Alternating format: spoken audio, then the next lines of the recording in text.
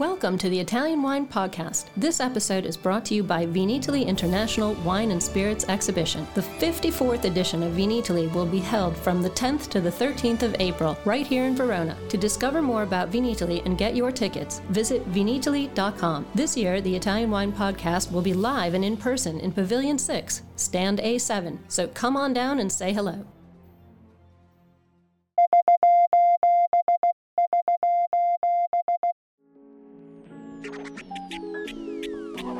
Welcome to our special SOS Everybody Needs a Bit of Scienza installment. This is a shout out to all the wine geeks out there. We need some feedback on the Professore's new book, the English version of Jumbo Shrimp Guide to the Origins, Evolution, and Future of the Grapevine. The Italian Wine Podcast is part of the Mama Jumbo Shrimp brand, and Mama Jumbo Shrimp is all about breaking down difficult concepts into small, bite-sized pieces. The issue here is that the new book is, well, a bit difficult to chew at this point, so we want to invite wine lovers out there to give us their input and advice to make the final product more reader-friendly. So have at it, wine lovers. Don't be shy. Send your comments to info@italianwinepodcast.com. Now on to the show.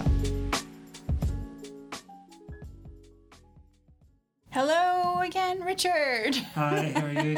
Seems like we're together every day, Joy. I know.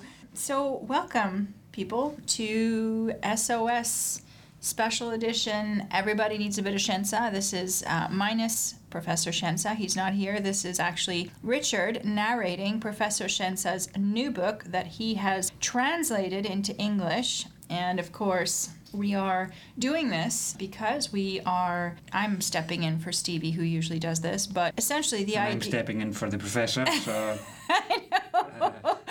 Oh dear, we're in trouble. I'm not saying that for you. I'm saying, No, okay. I'm a cheap imitation. Oh, a pound shop. As am I. So let's see what we can do here. Yeah, we are doing this because we would like listeners to listen in, and if they have any comments, ideas, opinions, anything that can help us to essentially keep working on this book in English to make it more palatable for the everyday reader. I've said this in every episode that I've done. This was intended for the Jumbo Shrimp Guide series, which takes complex concepts and makes them simple so that everybody can enjoy the information. So that is what we're doing here today. Go ahead and tell us what chapter you're reading, and then take it away. Okay, well, this is from chapter 13, which is called Challenging the Myth of Purity. And basically this chapter is about crossbreeding, and in particular the stigma associated with altering the natural state of the grape. So it also explores the quasi-mythological status of wine and how that shapes our attitudes towards it. So again, because it's Scienza, it's a chapter that's rich with references to history, to alchemy, to the esoteric movement, and even Mein Kampf for good measure, I'm afraid. So yeah, the question, I guess, as you explained for our listeners, is whether these references, these historical references, detract from the core message of the book, or whether they're actually a useful and interesting part of the narrative. So this is chapter 13, Challenging the Myth of Purity. Purity has a religious significance. Crossbreeding different species with the European vine means contaminating the natural state of the grape, contaminating both those who produce that wine and those who consume it. It means disrupting the link between classical tradition and modernity. Through the purity of the wine obtained from the European vine, the esoteric movement aimed to restore that link between religion and wine, and in so doing, restore nature to its superior state, reawakening an air of mystique. The search for varietal purity in a wine evokes the same principles as those of natural and organic viticulture, through the ideological rejection of modern oenological techniques, which are regarded as akin to an alchemical workshop. On the 19th of April 1937, the first fascist racial protection law was enacted in Italy, to preserve the Italian race from impurity of blood. In the language of eugenics, nation, race and state were frequently interchangeable terms. Hitler stated in Mein Kampf, "The mixing of the superior and the inferior races is clearly against the intent of nature and implies the extinction of the superior Aryan race. Whenever Aryan blood has been mixed with that of inferior people, the result was to eliminate those who are bearers of culture." Wine is a symbolic object capable of conveying abstract cultural values. It is also endowed with a symbolic efficacy, capable of producing predictable and repeated responses, such as pleasure, deviance, elegance, and refinement. For this reason, it is considered an emblematic, mythological drink with social value in relation to communication. It conveys values that are not far from those of the ideal man, of beauty, health, and intelligence, those very characteristics that eugenicists wanted to preserve from racial contamination. Why are we not scandalized when we eat an apple, another mythological object in Western culture that was the result of a spontaneous crossing? The first American vine to reach European soil was the Isabella or strawberry grape, a natural cross between Vitis labrusca and Vitis vinifera, which appeared in France around 1820. Italian legislation relating to the cultivation of hybrids was the most severe in the world. The laws prohibiting the sale of wine produced from species other than Vitis vinifera date back to 1931, a prohibition reaffirmed in Article 22 of the Presidential Decree No. 162 of the 12th of February 1965, which prohibited the vinification of grapes other than Vitis vinifera. Currently, with regard to the use of hybrids in the production of wine, European Union Regulation 1308/2013 is in force, which establishes common rules for all member states. However, the different ways of registering vine varieties in national registers opens up a regulatory vacuum which, in fact, creates a gap for the discretion of individual members. Article 93 of the above-mentioned regulation allows the production of wine made from hybrids, but only for common wines or wines with a geographical indication.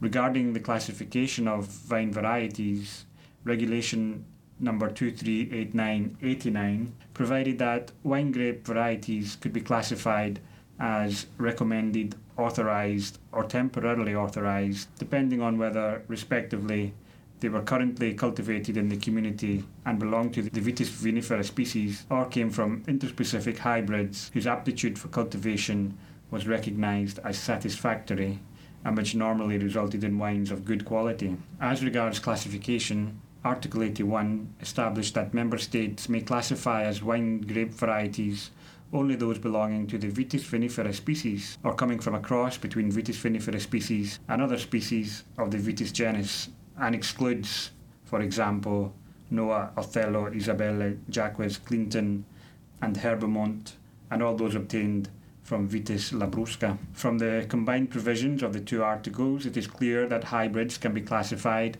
as wine grape varieties, but only for common wines or with geographical indication. The prohibition to classify the 6 varieties expressly listed by Article 81 remains in force.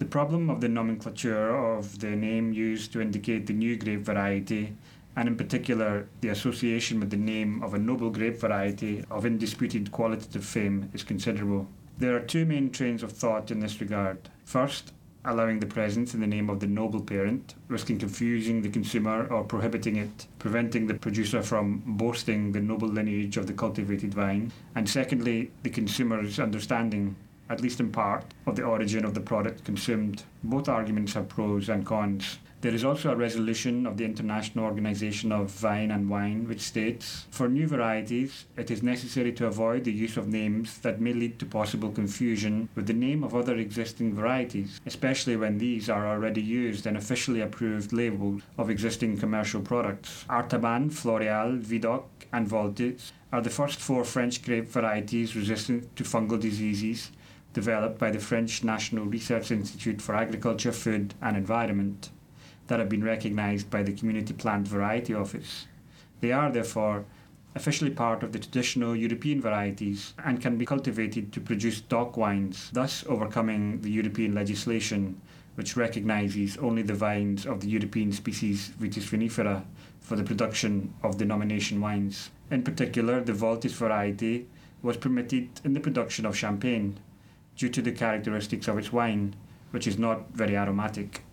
Initially, only up to 5% of the production area of each farm was authorised, and it couldn't exceed 10% in a blend. For the new techniques of genetic improvement, Directive 2001/18/EC of the European Parliament and of the Council regulates the deliberate release into the environment of genetically modified organisms. Organisms obtained with techniques involving the use of genetic engineering must comply with the provisions of the directive itself, including also the genome editing technique, in which the genetic mutation takes place by applying new plant breeding techniques that allow the modification in a precise way of specific DNA sequence of the plant without altering its natural position. Okay. That touched on some touchy subjects there. I did note. Yeah, I mean, reading it back, it's evident that there's a lot of information, a lot of maybe too much information. Maybe we just need to in the written format anyway. There's some explanatory notes and there's some footnotes. So yeah, that seems for me as well just to kind of jump from one topic to another without always explicitly emphasising why or what the argument is. When you read his writing to translate it, do you feel like, is this, something that is always done by, somebody who is a professor such as him, or is it also a cultural thing in terms of the Italian, how Italians, they love to explain and furnish a lot of their, of course, it's the language of amore. Yeah. But do you think that comes out here in the writing? This is a very controversial area, and I don't want to get into trouble by saying one thing or another, but I think there's no doubt that Italian writing has a particular flow and a particular style and a particular tone, and so trying to adjust that for an international audience, and also even just the simple act of translating that into English. Of course, what sounds fantastic in Italian doesn't always sound right in English. So that's the challenge. I always find that in English you can say something like quite concisely, one sentence, but then once you put it into Italian, it ends up being so much longer, 2 or 3 sentences. Yeah. So that's what I'm wondering here. Yeah, I think so, and I think there's also, speaking for myself again, that I was always taught and always encouraged to write in short, simple, clear sentences, whereas in Italian, the opposite is true. Right. And I had a conversation on this topic quite recently with someone, and they explained to me, like, if you write in Italian 12 words per sentence, you sound like a caveman. Right. So the Italian style of writing is really just about... But there's a rhythm to it as well, and there's a flow, and if that's what you're used to, then that's fine. Now you are translating it into English, so... There's some really, really important points to be made here, and some important arguments. It's just whether we're doing it in the right way and in the way that has the clearest and most effective impact. That's right. Probably the question, I suppose, for our audience here. And for me as well, reading these chapters out, having spent the last couple of weeks and months translating, this process of reading it out is actually quite useful, because it's the first time really I get a sense of how it's going. And it's one thing to be looking at it at a screen and looking at individual words and translating individual sections, but then when you have to read out the whole thing and say, well, how is an audience going to respond to that? That's quite a useful process, because it really does clarify your mind a little bit, I think, and I'm beginning to realise what needs to be changed and what needs to be retained. Well, on that note, if any listeners have any ideas or any thoughts, or want to just comment. Yeah, even a thumbs up or a thumbs down. Whatever, yeah. Just contact us through our social media handles. You can find those in the description notes below. And my email, if you want to contact me directly, is Hough, which is HOUGH @justdothework.it. Okay. So with that, it is a wrap, and I think that's lunchtime. It's lunchtime. Bye, guys. Thanks for listening to this episode of the Italian Wine Podcast, brought to you by Vinitaly International Wine and Spirits Exhibition, the biggest drinks trade fair in the world. For more information about Vinitaly and tickets, visit vinitaly.com, and remember to subscribe to Italian Wine Podcast and catch us on SoundCloud, Spotify, and wherever you get your pods. You can also find us at italianwinepodcast.com.